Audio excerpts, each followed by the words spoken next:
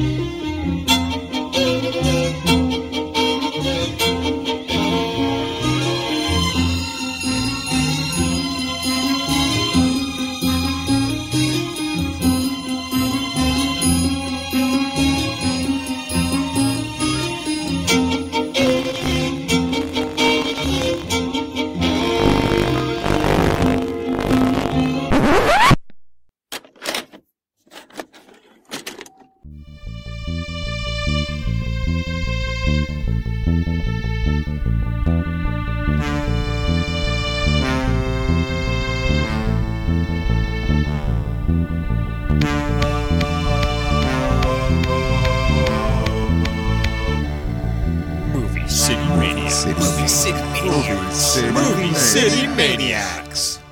Well, gosh darn it, hello there. We're here to talk about a movie called House Number 2. That was terrible, right? That was supposed to be Gramps, I assume. That was Gramps, no? That was, was terrible. Don't quit your day job, Matty. keep brewing beer. Yeah. Not doing acting. Gramps' impression? No. The grandfather from like a movie from like 1988 that no one's ever seen, apparently. Welcome, everyone. We are the Movie City Maniacs. I'm your host, Kyle. And I'm his sidekick, Matty. And we're here continuing our house talk. We're going to be talking about House 2, the second story. I love that tagline, the second story. Like, when I saw that, I'm like, this movie is going to be amazing. Before we get into it... we have some sad news, actually. Yeah, I mean, by the time this gets out to you guys, it's going to be a little late. But I feel we should still talk about it because it's such a shock. Yeah, George Miro passed away this week. At age 77. I really regret because... you had the chance to get the autograph? Well, did you have the autograph, don't you? No, I never got his autograph. And I had the chance. I was there and I contemplated and there wasn't a line and I was just like, I'll get it next time. It was one of those things. He was doing all the conventions around here because he's been hanging out, living in Toronto. I know he's been at our work a couple of times as well. Unfortunately, I couldn't bother him. I actually saw him in the next to George Romero and the John, but again, you can't really, you got to be somewhat professional. At least you still have that memory, you know? But yeah, it was one of those things. It's just like I took it for granted, and now, he's gone. That's fucked up, right? Of course, the man behind the zombie that we all know. I mean, there were voodoo zombies before then, but he was the one that created these zombies. Like the flesh-eating brain zombies. Slow walker. And also, a lot of people forget, I mean, he did Creepshow, which is, I would probably even put over... I know it's crazy to say that, but I would put Creepshow over even the whole zombie. Well, I was going to say trilogy, but now it's 5 or 6 films. Dawn of the Dead is amazing. It is. That's his standout. But Creepshow, I don't know, man. I love Creepshow. Like it is amazing. It's probably my favorite anthology, and I'm a sucker for anthologies. And to me, it's almost like a perfect horror film. I mean, I can't think of too many faults with it. It is pretty amazing. It's one of those ones where like all the anthology stories work. I mean, there's definitely, maybe Father's Day is a little bit weaker, but when Father's Day is like your weakest story, you're doing pretty good. Father's Day is amazing, though. But he also did, like you mentioned, the Crazies. Martin is like very underrated. Amazing. That's a film that like you just don't hear much about, and it's almost like this. I don't want kind of a realistic take on a vampire, but it's one of those movies where like, is he a vampire or does he just think he's a vampire? And it's a film. Unfortunately, Rubenstein, that fucking prick, he's the guy that owns the rights to Dawn and Martin, and apparently he spent like ridiculous like $6 million or something doing a 3D version of Dawn, and that's why I mean it had an original release on Blue, a quick release, but the reason we haven't had the big 4-disc edition Blue with all the cuts and a great 4K transfer is because apparently all the production companies have talked about it. He wants a ridiculous amount of money. He wants to make like not only his 3D money back, but all this other money. It's like now 3D is kind of dying out, so it's like he's pretty much holding it ransom, this classic film. And Martin is another one that he has the rights to, and again, we have not just got released, heard, Martin. No, Martin's never had a Blu-ray release. I thought like did like between like a Day to Dawn, they just released a Arrow is coming out with a set. Martin should have actually been in that timeline because he made In Between Night and Dawn, he made Martin, he made There's Always Vanilla. Season of the Witch, and The Crazies. Mm-hmm. So Martin would have actually fit in there, but no, that box set just includes the 3 other films. Oh, it doesn't include Martin. No, it doesn't include Martin because again, Rubenstein is holding it for ridiculous amounts. Which again, so this was what the TV show Martin was based on, right? Yeah, Martin Lawrence. Yeah, was it's a prototype for. It's Martin. A comedy version of this. But yeah, it's really unfortunate. I mean, you always hear about that. I was kind of hoping you would do an impression of Martin as a vampire. Yeah, I was thinking about it, but last time I did a Martin impression, you guys gave me shit as coming off racist, which I stand by. Was not. I'm a big fan of the old Martin TV show, but so you can say whatever you want because you just said no. It's okay. No, I have like one black friend, so it's fine. I'm going to be as racist as I want. Yeah, is that not how it goes? I'm pretty sure it does. But yeah, no, it's really unfortunate. You hear all these like producers when they have these movies that they hold ransom because they're going back to the DVD days when you would release a DVD and it would sell 50,000 copies. Those days are long and gone. I mean, a big movie you'll sell 5,000-10,000 copies. So it's unfortunate when you hear they want these ridiculous sums of money that no one is going to bid off for them. Yeah. So I mean, are we not going to see Dawn of the Dead? Because that would be insane, right? Like, yeah. Anyways, it's really unfortunate, but anyways, we're talking about passed away, and Martin Landau as well from he did a whole eclectic hundreds of films. But he is best known as Bela Lugosi, right? And Ed Wood, probably. I mean, he won the Oscar for that, right? Well, that makes sense. Did he win it or get nominated? I think he won it. I think he might have won it for that one. I know him from the X-Files film. I was going to say Twilight Zone. He was the gunfighter. Yeah, well, he did. He was in the original Mission Impossible series. But yeah, what a day. Like crazy, 2 right? one night. But just terrible news. And it's unfortunate. It just seems like we're at that age where all these guys we grew up with are now. the 80s and the 70s are going to start slowly going. Yeah, it's sad. But our rest in peace, George Romero. I mean, your legend will live on. It will live on for sure, right? And I want to mention actually George Romero, Knight Riders. Have you seen Knight Riders? That's a one. It's like not Psychomania. They're the same vein as Psychomania. Well, it's like them with like medieval garb, but on motorcycles. That sounds amazing. I've owned it on Blu-ray. Scream Factory released, and I haven't got around to watching it. So I'm thinking now is probably the time movie? to. We drink a bunch of beers and maybe it stars Tom Savini. Pour one out for our boy George and watch a movie. It actually, yes, Tom Savini is one of the stars. There's a great image online if you look up Knight Riders, most likely you'll get this image. It's him like shirtless or something with like the metal underwear, armored underwear. Yeah. But and Two Evil Eyes is another one that I love. And a lot of people, it just seems like everyone kind of is not a fan of that film. That Argento did the other half. I really dug that movie quite a bit. I really enjoyed his take on. I mean, it's the story. Hitchcock, right? Not Hitchcock. No, Valdemont. I thought it was Edgar Allan Poe did the. Argento did the Black Cat. Edgar Allan Poe, I believe, and then the other one is the Voldemort story that has been adapted many times. But yeah, anyways, it's a great. It's an anthology if it's just 2 stories. I'm not sure how that works. A bithology, maybe double feature. I don't know, but it's a great film that I've always enjoyed. There's something about that take, and it's got, of course, Adrienne Barbeau, who you can't do wrong with. Adrienne Barbeau. Because she was in Creepshow as well, wasn't she? Yeah, I think she was good friends with Romero. That makes sense. Probably because Romero was friends with Carpenter. So. That makes tons of sense. But depressing news. Yeah. On a more lighter note, I am actually kind of excited about Leatherface. I know it sounds weird because I've been disappointed by every single Texas Chainsaw Massacre movie since the original Leatherface. Mm-hmm. So I don't know. The trailer looks kind of dope, but we'll see. It's a nice surprise. If you read the plot synopsis, it sounds terrible, and I was like, "This is going to be the worst." Yeah. It says like a young Leatherface escapes from an asylum. Yellowface. Him and his friends escape from asylum, and they capture some girl and go on the road with her, with the victim. But buddy comedy road trip movie, maybe.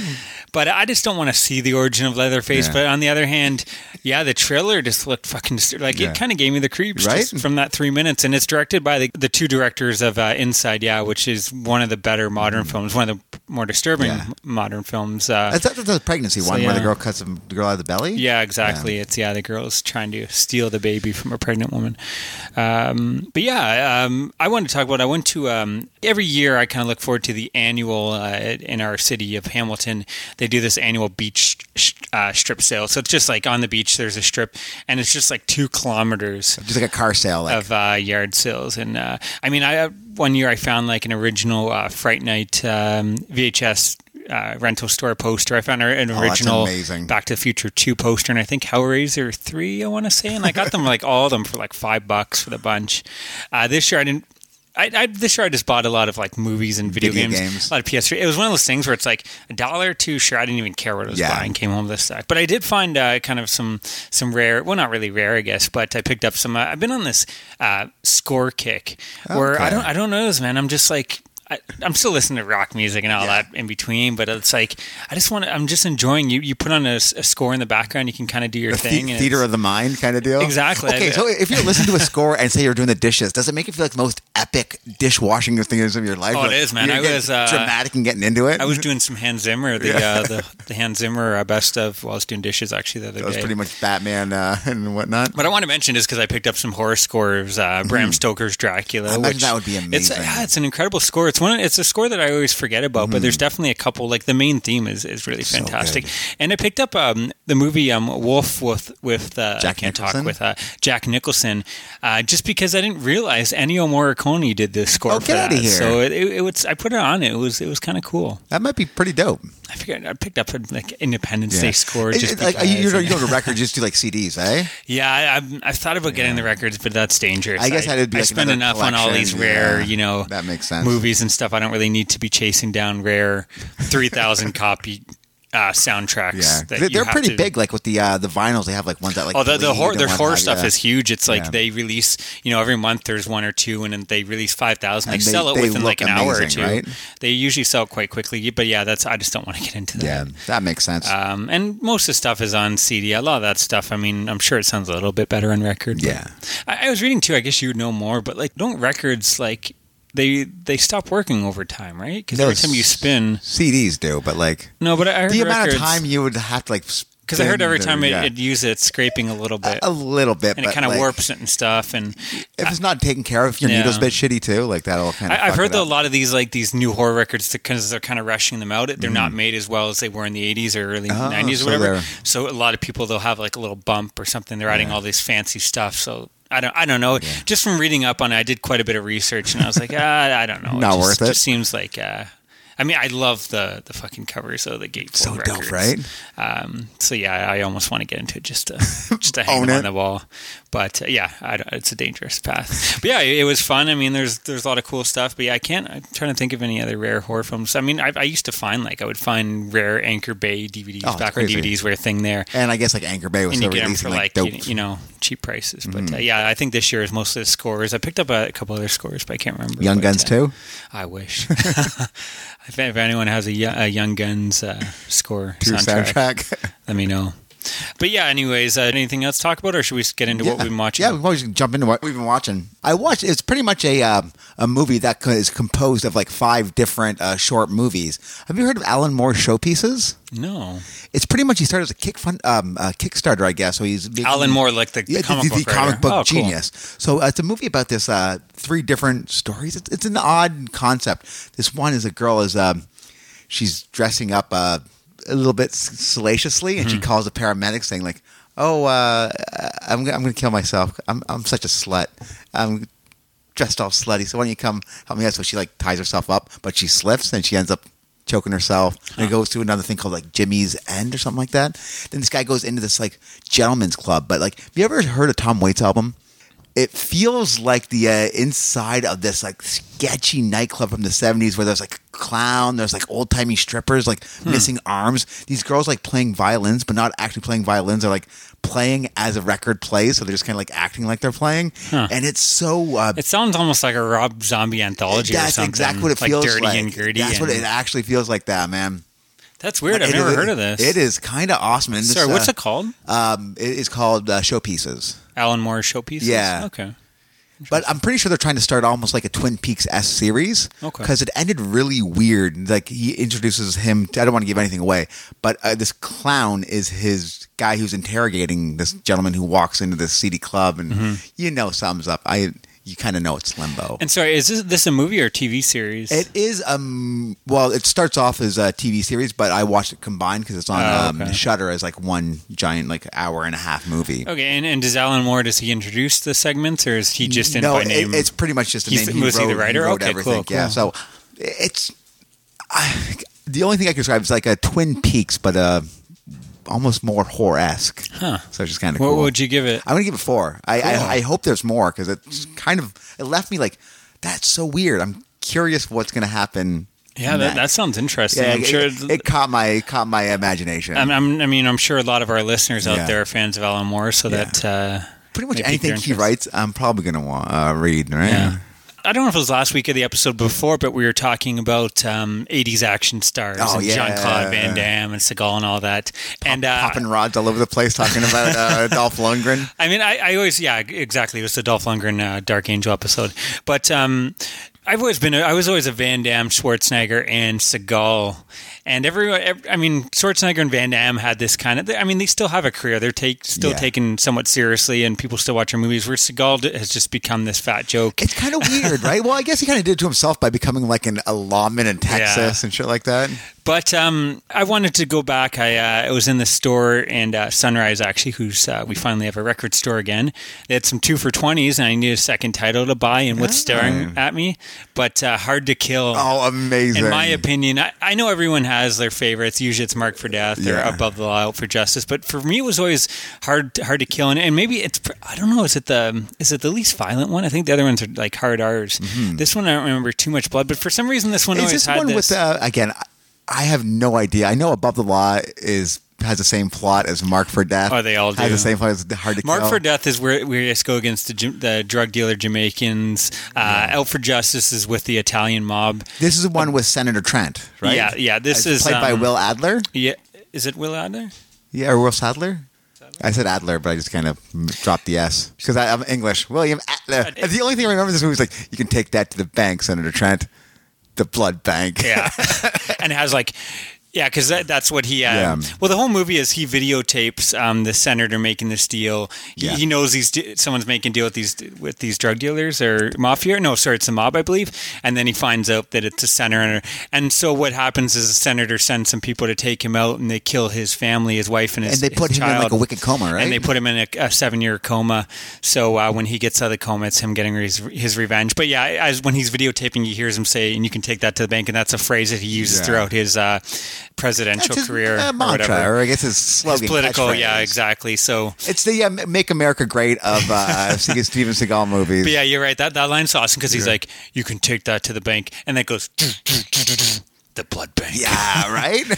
But yeah, I don't know. For some reason, this film is always the Seagal that stuck in there. It's the one I had it on video VHS. I taped it. I remember watched the beginning it so much. being really boring though, because I guess it's just awesome. him like training with like the Japanese. No, see, I think what's that's the why Japanese it's so badass. janitor? How did he be? No, he's just training himself. It's got Kelly LeBrock coming off of Weird Science and The Woman in Red fame. And actually, she was married to Seagal one time. Ooh la la. But good for him. She's in this as like one of the nurses. On the first date, she let him go above the bra, which is kind of nice. Well, the first time you see her on screen, it's like her holding a cat, and she's like, "Oh, what do you think of my pussy?" or something. Yeah. But anyways, she helps him escape, and it's just she brings him to this house where no one knows about, and so you get to see a Seagal doing a training sequence. Yeah, of course. Little training montage to some music, which is so badass. Him running up like mountains, and doing acupuncture and shit. Yeah, like exactly. That. Hitting, doing all those like crazy arm moves to the wood. But one thing I noticed about Seagal, and like. I watched a Chuck Norris film and some other films recently, and you watch those, and when they hit the guys, it's slow motion. You can tell they're like 5 feet away from them. Yeah. It's so cheesy and bad. And I don't know, man. Seagal's, at least this film, like he looks like he's really hitting these people. Like I think he looks like he'd be a real badass in real life. Like he sells it. He is like a warrior, isn't he? Like a Shaolin? Like he's doing like when he's doing all the moves to like it's more believable than these cheesy like jump kicks and stuff. He does more just these like arm moves that will like throw the guy, and it's all about him throwing the guys through as many glass and pieces of furniture as he can, bars. Which I thought was pretty cool. But yeah, I guarantee I'd love to hear the making of. I guarantee many of these guys were like, he actually hit me, got like a punch in the nose. Of course, it's Hard to Kill, so it's the 3-word title, which is going to be good because that was every Seagal film. On Deadly Ground, Above the Law, Out for Justice, Marked for Death. Most of and I think he's still going with the 3 title thing. Well, Under Siege, Under Siege 2. I guess that's the only one that goes against it, but. His name in it, Mason Storm. What an awesome name! That is definitely an '80s thing. You never see anything with like Lance that. Uppercut. Well, I was reading up the trivia on it, and the title was originally going to be called 7-Year Storm, which I think is even better than Hard to Kill. I wish they went with that. The score is really cool. Again, I watched this movie and then I looked up if I can get the score, and unfortunately there is like a Seagal score soundtrack. It has like the score for this and 2 other films, but it's like selling for $200 or something crazy. Did he play guitar in any of this? Because he plays guitar, right? Yeah, no, he does. I saw his CDs on there, and that's not quite what I'm looking for. The score in this is pretty awesome, though. We used to play a game called if you could somehow take a Steven Seagal movie and turn it into a band. Yeah. So, did you play this game with us or no? I don't know. Yeah, because I forget anything, but I had a bunch. I love that. There's a really cool scene. So he wakes up out of the coma, and the nurse calls the cops and says, this guy, John Doe. Shout for Justice is one of them. Nice. Yeah. But she calls and says John Doe woke up, so they send like all the dirty cops to come take him out. But it's actually a surprisingly really tense scene as he's trying to escape from the hospital, but he's in a coma, so he's on a bed, he can't walk. He's using like a broom to like push himself along the wall and hit the numbers on the elevator and stuff, and the dirty cop is chasing him up and down the floors. Like it was really cool, and I was like, this is pretty awesome. Like not awesome in a cheesy way, but actually was like, yeah.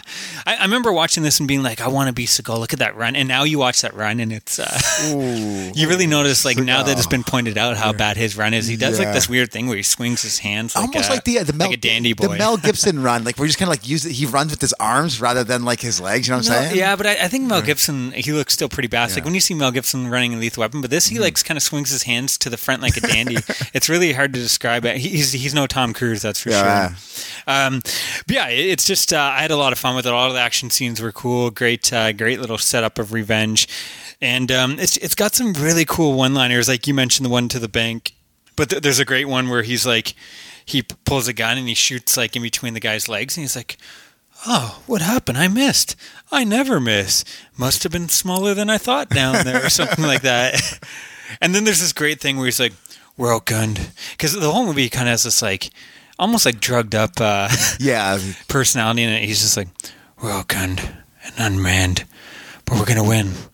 Let me tell you why. Superior attitude, superior state of mind." I'm just like, this is awesome, man. I miss movies like this. They're just pure cheese. But yeah, I totally had a blast with it. I'm going to give... Oh, and I didn't even mention his look in this. And this is, of course, he's rocking... I think he rocked it most of the movies, that great, awesome ponytail, the leather jacket, and the acid wash jeans. Yeah, like, of course. Come on, man. Who doesn't want to start dressing like that again, man? Let's bring it back, really. I was thinking about wearing that to work today and just seeing if people thought I was badass. All the kids that are standing outside your building making fun of you. But I'll just be like, superior attitude, superior state of mind. I'm going to take you kids down to the bank, the blood bank, and pay you off so you don't beat me up. Exactly. But yeah, no, I'm going to give it, and this is not because it's cheese, because it's just an awesome movie, 3.5 out of 5. Oh, wow, yeah. We totally need to do like an 80s action fest with some Seagal, some Van Damme. Maybe some Schwarzenegger Commando. Oh, that would be amazing. But yeah, I had a blast. I'm kind of like reinvigorated to start checking out more action movies. Did you watch anything else? Yeah, actually, I took my mom and I went on a date with my mom because I'm a cool guy like that. I went and took her to see The Big Sick. It's that new Kamal Najir and I forget her name. That's the guy that does the X-Files podcast, X-Files Files. Oh, does he? Yeah, he does. He's covered, like, he started from the season 1, he covers every episode, and he's had, like, I think now over time he's had, like, a lot of the main stars and stuff on there. Oh, it's awesome. Yeah, because he's on the Nerdist quite a bit, and he is hilarious, man. I like that guy a lot. He's in Silicon Valley, too. Yeah, I didn't really know him much just from that, and he seemed like cool. I actually just watched in Amoeba Records. Do you ever watch the YouTube videos? From time to time, They have, like, celebs come in, and they just go and shop, and then pick out as many CDs, movies they want, and then they talk about why they picked out. I always enjoy seeing, like, what cool, celebrities would buy in a movie store, because I totally love that kind of shit. But, I just watched one with him, and I believe his wife. Yeah, but Emily Gordon or whatever her name is. Yeah, so I guess this is apparently like an actual true story of what happened. I guess when they first started dating, he didn't tell her that he was. I guess she knew he was from Pakistan, but he didn't tell her that like he's got to be arranged married, or else his family's going to kind of kick him out of the family. Yeah. So they break up halfway through, but she ends up getting like sick, like comatose for a while. So it's like him trying to get her back to health. So this is a true story? You'll watch this and you realize it's got to be a true story. Because it's so like, how could you even write this kind of shit? But it's amazing. I love it. And I really like the Apatow humor. Oh, it's a Judd Apatow film. Yeah. Okay, I didn't know that. He didn't write it, but he produced it. Yeah, this kind of like, I thought this was just a little indie film. It kind of like snuck under the radar. I didn't know much about it for a big movie. Yeah. Okay. And it's awesome. I love behind the scenes of stand-up comedy as well. Yeah. When they go back and you see all like the comedians just joking around. Oh, and he is playing a comedian. And okay, yeah. He's playing himself. Is pretty much what he's doing. I'm curious about this. And I mean, Judd Apatow, in my opinion, has really fallen off the... No, this is amazing. But, you got to check this out. Yeah. He's constantly making fun of X-Files as well, so that makes sense why it would be... Yeah, apparently he's like the biggest X-Files. His ringtone was the X-Files thing. He was on when they did the new miniseries, season 10. Yeah. He was on one of the episodes. He guest starred because he was, again, like such a big fan. Oh, that's awesome. Yeah, I got to give it 4 out of 10. It's awesome. Like 4 out of 5, you mean? 4 out of 5. Yeah. So I might even go like 4.5. But wow, it seems like a Jesus. Yeah, is this going to be in your top 10 of the year? It was actually kind of amazing. It did have the Apatow ending where it's like, okay, it should end here. So that's what I was going to ask. Is it 2.5 hours or something? I think it was only about like 2 hours, but like you don't feel bored till the very end. So it kind of keeps you on your toes. Interesting. I really dug it, man. Yeah, I didn't know much about it, but it sounds like something I'd possibly be interested in. Wait till it comes out on Blu-ray because it's... Yeah, like you don't need to see it in theaters. I can't get to the theater that often. I'm saving my theater for Dunkirk. That's exactly it. I watched for the first time from 1985 Clue. Okay. I can't believe it's taken me this long. It's one of those films I always saw on TV, and I guess I never saw it from the beginning and never watched it. This movie has such a weird following, right? Like people are like diehard about this movie. It's got a great cast. It's got Tim Curry, Christopher Lloyd, Michael McKean, Lee. This isn't. I don't know who this person is, but I love their name, Lee Ving. Lee Ving, eh? That's kind of amazing. Hey, leaving? Are you leaving? You're arriving. No. Wait, let me do that again. You should leave that in, man. Oh, what are you gonna do with that? You should leaving. Hey, are you leaving?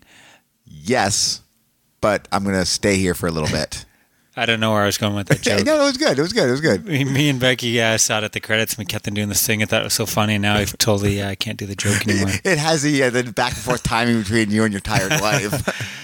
And it was John Landis, I believe, helped write the script for this too, which, can't go wrong with John Landis and the 80s John Landis. Obviously, if you've played the board game, you kind of know the setup.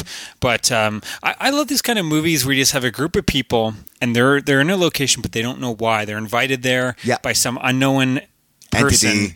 And it's just them going there trying to figure out what's going on. So you get that for the first 20 minutes where it's just them sitting at the table and they're introducing themselves, but they're not allowed to tell who they really are. So it's kind of this fascinating scene where they're just kind of trying to learn about each other without giving away who they are.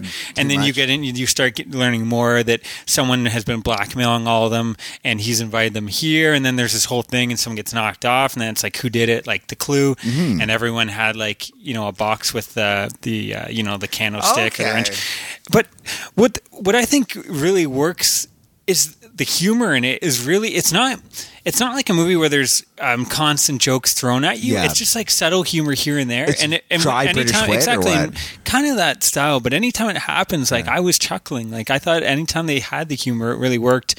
Obviously, it's great just because you have this interesting group of all character actors. Chris Farley make this movie better or worse? The answer to that is always better. But, the acting it's a lot of overacting, but again, I think it all works just because you have this great entourage of character actors just kind of having fun. You can tell everyone probably had fun making this film. Did you figure out the ending or no? Here's the thing. It's impossible to figure out because there could be 3 different endings. Well, that's the thing. What's great about the Blu-ray, when you start the Blu-ray, you can have it to either do all 3 endings or just pick anyone randomly. So you don't know which ending you're going to get. There's actually 3 different endings on the Blu-ray, which I thought was really awesome. The only problem I really had with the film was the last 20 minutes where they're revealing who did it.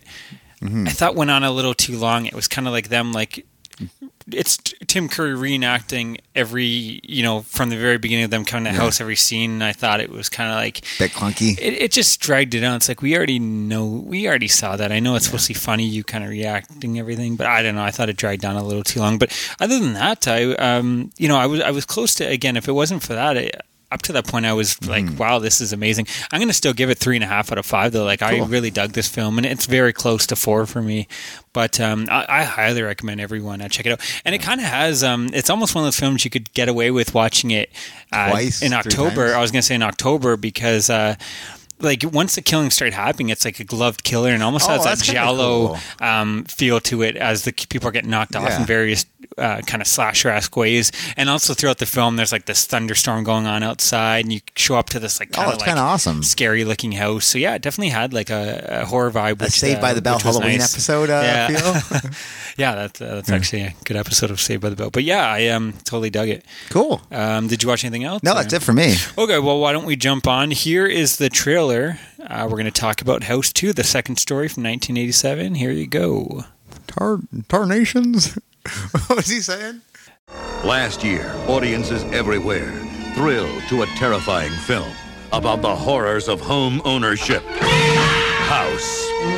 Now, there's an all-new house. It's like you got some kind of alternate universe in there or something. With brand new owners. Charlie. Huh? Got it. And it's getting weirder. Look! It's a prehistoric bird! I got you, Jess! I've seen enough tragedy and disaster to make you want to upchuck in your shorts. Two friends inherit a fantastic house. Charlie, there's a jungle in there. And a 170-year-old mummy. Surprise! Who is this? You can call me Gramps. Now, they're in for more trouble than they ever imagined. You're gonna kick the door open, run in there blindly, and I'll cover you, okay? Guy with the big gun goes first.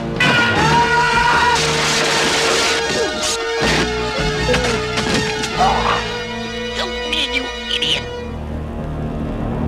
House 2, the second story. This place gives me the creeps. The new owner of a sinister house gets involved with reanimated corpses and demons searching for an ancient Aztec skull with magic powers. Was there demons in the film?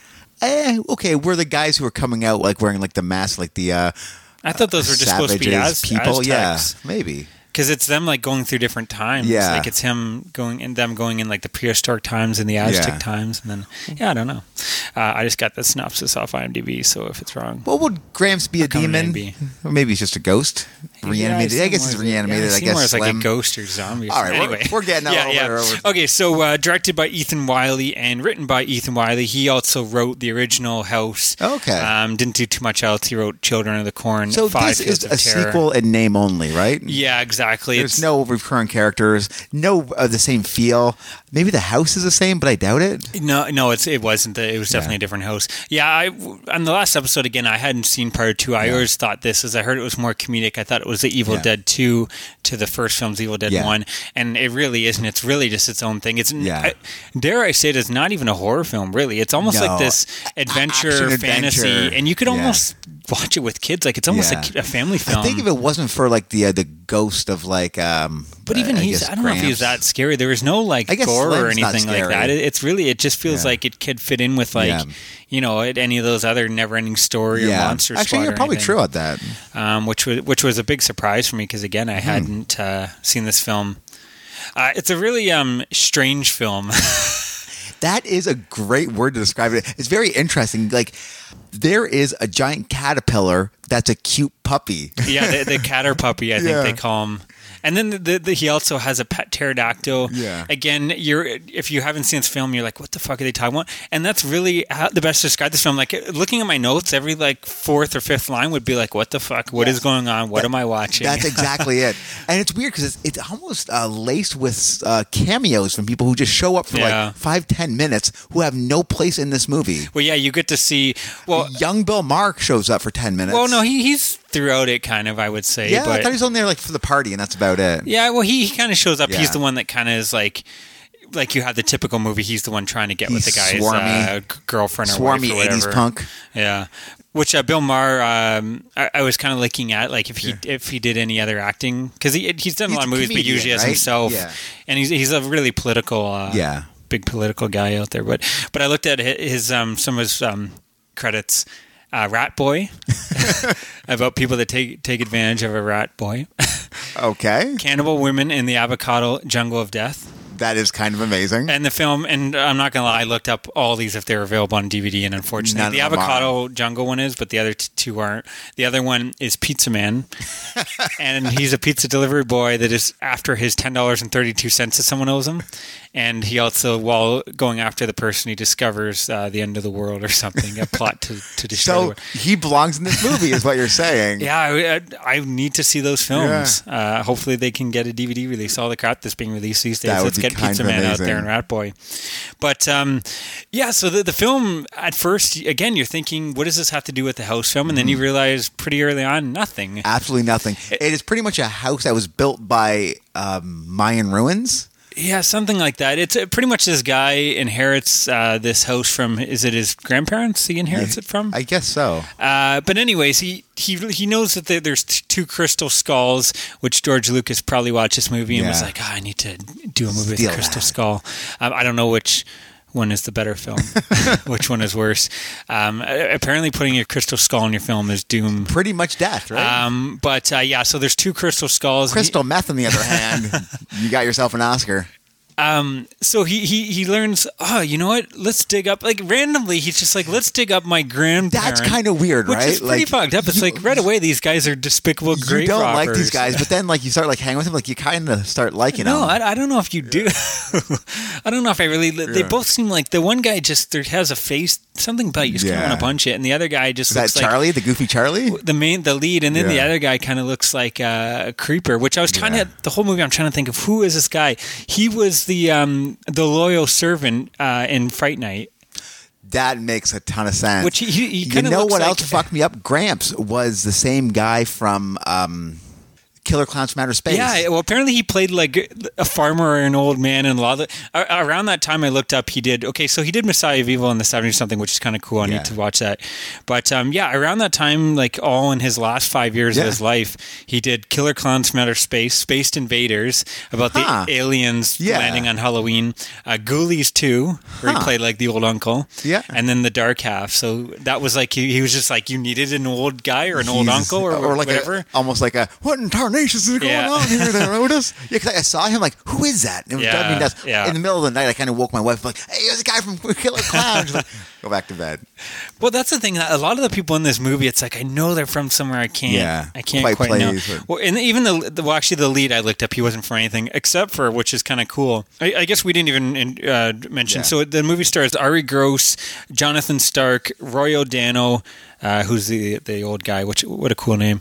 That's pretty amazing. Bill Maher, John Rasenberger. Yeah. Of course, who is Cheers from Cheers, Cliff from another Cheers. I'm really hoping part 3 and 4 is going to have some more. I'm hoping Woody Harrelson in part 3. Some more Cheers alumni. Lar Park Lincoln and Amy Yazbek. But so Ari Gross didn't really do much to the lead in this, but I looked up. He apparently, for the Wonder Years, the pilot, he was the original narrator for Kevin Arnold's character. He was the original narrator. Oh, weird. Before, I guess he just did the pilot, and then Daniel Stern replaced him. But kind of a weird. Weird little thing I found out there. Actually, another thing, John Rasenberger. Did you know he was in The Empire Strikes Back? Get out of here. Apparently, he plays the Rebel Force Major Durlin. So, really? Anyways, it's always fun looking up, these guys, and you're like, let's see what he did, and you find this little like, weird. That's kind of a fun little. That's kind of cool. But of course, the main actress in this is Tina from Friday 13th 7. Yeah. And then the other, her friend, the musician. Again, she was someone I recognized too, and I had to look it up. And it's like she was the mom in Problem Child 2, which is a movie I grew up with, and in The Mask with Jim Carrey, she was Peggy Brandt. That makes a ton of sense, actually. But yeah, so a lot of faces that you're like, I've seen them from somewhere, but none of them really did had this. Well, Roy O'Donnell had like a big long career. I assume back in the, but again, 50s, a lot of films 60s. that we probably weren't really watching. A lot of westerns and stuff, in the 50s, 60s. He's looking like, hey, fuck you guys! Like I had a career in the 60s. You know how hard that is. But anyway, so we're getting off track. So yeah, these guys inherit this house, and they find this. They dig up their grandpa, who is still alive somehow. Yeah. Does he come back from the skull? I don't know. That the skull was supposed to keep him young and alive, but he goes old. And then the film is just kind of weird. It's literally, so they set up the skull in the house. They keep Gramps alive in the basement, and then the film is just like random people coming, stealing the skull. Like this caveman in the middle of the movie, like a giant, steals the skull. And he had to be a wrestler, right? Like this giant Amazonian grabs the skull and just kind of walks off, and then goes into like hit the portal. Into this prehistoric time, and then they have to go into the prehistoric time, and there's like stop motion dinosaurs. I thought that looked kind of cool, right? Yeah. They had like a bronco, kind of like a Harryhausen style. Harryhausen, and then there's like this pterodactyl that the skull ends up with the eggs, and then he brings the pterodactyl into present time, little baby into his pterodactyl. House. So that's his pet. And like you said, there's like this catter puppy dog creature, which is just so random. It is weird, right? But so the movie, so you have the caveman comes, and then like these Aztec guys, so they get the skull back, they put it back on the pedestal in the middle of the living room fireplace, over the fireplace. Then these Aztec guys come through, grab it, and run off. And Gramps like slowly dies, gets weak when it's taken. So then they have to go to the Aztec world. It almost feels like Save a Virgin. It almost kind of reminded me in a sense of Waxwork, in that you're just going to these different worlds. I was thinking the exact same thing. Not done as well, not as successful. I mean, you're missing all the cool, other than the dinosaurs were cool, but like everything else is kind of like, it looks cheap, it looks like a cheap set, and it's just like definitely literally a stage, right? Yeah, you're not getting cool monsters, which is actually one of the things. You know what? I will give it, like the stop motion looked really good. The stop motion horse that Slim had looked really good. Oh, that was cool. Yeah, there's like this stop motion skeleton horse that he's riding. But again, they were few and far between. I found like, whereas the first film, every 15 minutes there was cool monsters, you were kind of missing that. There wasn't any like gooey, scary creatures. It was kind of like, we'll have a dead cowboy, and then then we'll have some dinosaurs and some Aztec guys. They're just guys. They look like wrestlers, masks. Like the Samoans, and the caveman. So I was saying the first film, and I almost feel thinking back on the first film. I mean, I watched the documentary. It made me appreciate it a little more. I think I personally feel like maybe I was a little hard on the first house. I mean, I still gave it a 3 out of 5. I still enjoyed it, but I felt like I was being a little maybe too nitpicky with it. I think that film blows away this film. I was actually quite disappointed with this film. I mean, that film, at least, it didn't really know what it wanted to be, which is my biggest problem with this film. This one at least had consistent This style. film is consistent, but in my opinion, the style and consistency was just terrible. It wasn't funny throughout the whole movie. I mean, I didn't care about anyone. The leads weren't that interesting. They weren't that fun, in my opinion. I did have fun with this, though. It was kind of cool to see, like, I liked the prehistoric time, but everything else I was kind of like, John Ratzenberg was kind of an interesting character, just playing in for 10 minutes. He was probably my favorite part of the movie, just like... you see, this is your problem here. Portal to another dimension. Yeah. This is a problem to these old houses, right? Yeah, and then they're going into point. He's like, "Oh, just wait a second. I guess I'll go do another one of these." Like, it seems like he's went on these adventures many times. Then when he hands his card at the end, you find out that he's like part-time adventurer. Yeah, I thought, he was a lot of fun. Like Norm in the first film from Cheers, Cliff from Cheers kind of steals this film. These two guys are the best parts of these movies so far. I almost wish we had like those two in a house film. I would pay a lot of money to see that. Even the women in the film are kind of there and then just disappear. And it's really weird because you think they're going to do something with the plot, like he's going to try to win her over. Nothing. And they leave. We're kind of spoiling here, but it's not really an important part of the plot because they never come back. They're not an important part of the plot. It was so weird. I just didn't get that. Yeah. the whole film, actually, my biggest problem with the whole film, it kind of felt kind of pointless, juvenile. just like there was not much to the plot. It's like their Gramps comes back, and then I don't want to spoil the ending, but that story doesn't really go anywhere. Nope. There's supposed to be kind of this emotional connection that he gets to be with his Gramps again, but again, he never knew that guy. It's not like he had any relationship before he came back. He's just a dead stranger. That story never really goes anywhere. The Crystal Skull, you never really find out what that's all about, and that story doesn't really go anywhere. And then the whole story with Bill Maher and the two women don't go anywhere, and both of their girlfriends leave, and it's just like, okay, I'll see you later. See you later. We got a Crystal Skull. They introduce some other Aztec woman that doesn't really speak English, and she's just kind of there. Yeah, I didn't really get this film at all. Yeah. They were definitely trying to build empathy, and it didn't work for me at all. There was not like a Spielberg tearful ending or anything. No. Which they're definitely trying to go for. Were they trying? I don't think they really. I think so. Yeah. Like the finale and even the music. Oh yeah, I guess so. He's like, and I think it was Harry Manfredini that did the music again for this. I believe. I could be wrong, but I thought it wasn't even good. Like it was very like hokey, like cheesy Western. Yeah, that was really hokey music again. Like coming off the first film that had such a great score, I was just disappointed. And really everything. There's kind of a cool scene where out of nowhere they're just doing the movie and all of a sudden they hear some noise and they go upstairs and there's a Halloween party going on. I thought that was kind of dope. It was right? so fucking random, but I was kind of like, I'm down with this.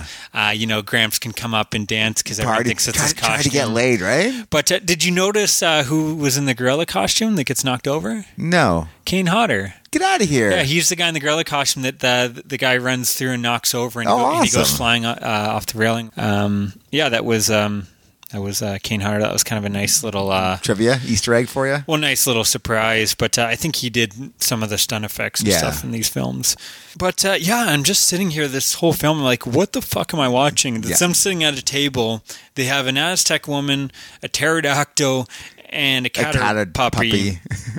and a crystal skull and like, a giant old man who used to be his great grandfather. It's just like, what a fucking mess of a movie, man. I don't know who this film was made for. I have no idea. Like horror fans would be totally disappointed. I assume if maybe I can't see anyone liking part 1 and then seeing this film and enjoying it. I can't believe they did a 3. Well, maybe that's why 3 had a different name. Yeah, that makes sense. And then 4 tried to bring it back to part 1. I think they probably wanted to try to. Was it supposed to be like a straight up sequel to House, or was it like more of a we have this movie? I always call it House. Well, it was done only a year later, so I would be surprised. It's not like they did it 10 years later and they didn't know where to go with it. Like they did it. It's like, let's do a sequel to House, and they came up with this, and it's the same writer. So it's really weird to me that this was like, maybe it was, again, I'm watching the documentary right now. All the Arrow discs have like hour documentaries. Yeah. So maybe it's going to explain that it was very rushed or something. Yeah. But I can't believe this film. I can't believe this film got made is really what it comes down to. I can't believe someone read the script and said, here's $15 million, whatever it costs. Go make this film and it's going to make money. You know what? The production value was pretty good. Like, I thought everything looked like really cheap personally. Oh yeah. I mean, other than like,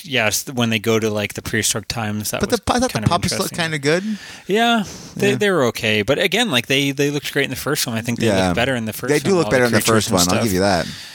But you got anything else or? It was an experience, that's for sure. It was a trip. I did not expect this. I'll give them that. It was a surprise. But I can't say it was a good surprise. It's not going to hold up better on second viewing. I'm going to tell you that much. Well, I don't know. Maybe like when I watch it, I know what I'm getting into. But coming off of House, like I knew this was going to be more of a comedic take. I didn't think it would literally throw out all the horror elements and just do this. Like I don't even know what this film is. It's a cosmic adventure, man. I don't think we have any spoilers. Do we have anything you want to talk about in the spoiler section? Really? I don't even think we need to really talk about what happens for the finale. What happens? It just seems silly, right? Yeah, it's not. It's not exciting. What are you going to give? I give 2. Maybe 2.5. I was thinking I'm pushing between 2.5 and 3. I'm going to go 1.5. Get out of here! Really? For this, I thought this fucking sucked. Oh, you're crazy. I have no interest in really watching this anytime again. Shut that pretty mouth of yours. That's insane. What is there to like about this film? All you've said is that there was a couple good practical effects. Stop motion monsters. I kind of enjoyed the stop motion monster was in it for like 10 seconds. How goofy the relationship between like Charlie and I forget the other guy's name, Ari, was a little bit. How he's like, I got a machine gun, and he hands him like the little pistol, and you take that. But again, that's a joke you've seen in like every movie. Of course. But again, I do like the slapsticky humor of the. What was the most? You know, what was more unrealistic than them jumping through the portals? The fact that the main lead had Tina from Friday the 13th after him, and kind of the hot girl in the maid outfit, and then on top of it, the Aztec woman. Like, what's going on here? Well, he owns his own house, so that's got to count for something, right? I don't know. I'm sorry, House 2, the second story fans, if you are out there. I thought this sucked, and I'm really curious now to see where 3 and 4 go. If you disagree with Kyle, you should write him at moviecitymaniacs@gmail.com and give him your. I would love to hear people A, if they like the film, and B, why they like the film. I'm really curious. I mean, maybe like if someone watched it and they have that nostalgia behind it. Again, I don't have that. I'm watching it as, you know, an adult man that has seen tons of films like this, even coming off of the first film, which again, I feel like maybe I was too hard on. I think the first film was really a masterpiece compared to this. At least the first film had, you know, a great lead actor. Next week you're going to come in like, hey, listen, I am sorry to my friends and family in House 2 for a bad mouth. I watched a documentary about it. And well, no, I don't know. House 3's got Lance Hendrickson, so it can't be all that bad. Oh, get here. Well, that's exciting. And again, I think House 3 was originally called The Horror Show, and I think it really has nothing in common. I think it's about some guy gets executed or something and comes back. He gets executed? That would be amazing. I think it has more in common with Shocker than the House series. And then part 4, I believe, is the Great American Hero from part 1 coming back. So I'm curious to see where those go. Who knows? I mean, I heard they're not great either. They dump a bucket of monster blood on them as prom. I know a lot of people really love the first 2 films in the series and hate the next 2. So maybe those 2 are going to be even worse, which I can't fathom. But yeah, we'll see. I did not have, maybe it wasn't the right mood or what. I didn't have fun with this one. Yeah. I was just bored, and again, my notes were just every third line. What the fuck? Why? Oh, it was. Why am I watching this? What is going on? Again, 1.5. That's for like the 5 seconds of the stop motion brontosaurus in there, the cute little cat puppy, and Kane Hodder in a gorilla costume, but and the makeup was okay for the 2 cowboy guys, the zombie ghost cowboy guys, whatever they were. Mm-hmm. But yeah, man, what the fuck was the point of this movie, man? I do not get it. That's all I have to say. Do you have anything to add? Or? No, that's it. Yeah, again, I would totally love to hear someone defend this film, and I'm not going to judge you. I just want to hear why. I want to know why what you liked about it. I'm curious because maybe I missed something. If you want, you can get a hold of Kyle at a Movie City Maniac at Twitter. MovieCityManiacs@gmail.com. Twitter is Movie City Maniac. At Movie City Maniac. And Facebook, we have a like page and a group page. Like page, you can just like if you just want to, get our name out, A lot of likes makes us look great. It makes it look cool. But a group page is really where the discussion. Yeah, so come and comment on our post for this. Comment and let me know that I'm crazy and that House 2 is the greatest horror film of all time. You're going to have to watch it again in October. And again, one thing, we'll try not to push this, but every time I remember, which is not that often, if you can leave us a review on iTunes, that is huge for getting our podcast up there. So when people search horror genre or movie or Maniac or whatever they would search to find us, get us higher up the list. Reviews play a huge part in that. So again, the more listeners we have, the more community we can build. We can actually get some discussion going, some good arguments and good fisticuffs being thrown, and more House 2 fans. Yeah, exactly. I hope there's at least one. There's got to be, right? Let's hear one of you listeners out there. Please be a huge fan of this film, because and put you on like blast. You know what? Fuck. Record an MP3 and we'll play it on air. You ignorant motherfucker. No, to be honest, I would not. It's not one of those things where I'm going to be judging like, how could anyone like this? It's just nothing about it worked for me. There was nothing there. So again, I'm sure if you had the right nostalgia or whatever. Or the right sense of humor. You have zero sense of humor, right? That's your problem. It could be that too. You're black as heart, like where your heart is. It's pretty much just like a melted puddle. Sure. Yeah. All right. Well, that's pretty much our week. Yeah. This has been House 2's second story. I promise every episode will not be us bashing your favorite films. Usually, I like mostly. Next up, we're gonna say how much Godfather sucks. Yeah. I do love that. I can appreciate a Seagal film, but House 2, fuck that. Exactly. Anyways, it's been fun, guys. We'll be back next week with House 3, aka The Horror Show, I believe. Yeah. See you around the city, guys. Bye.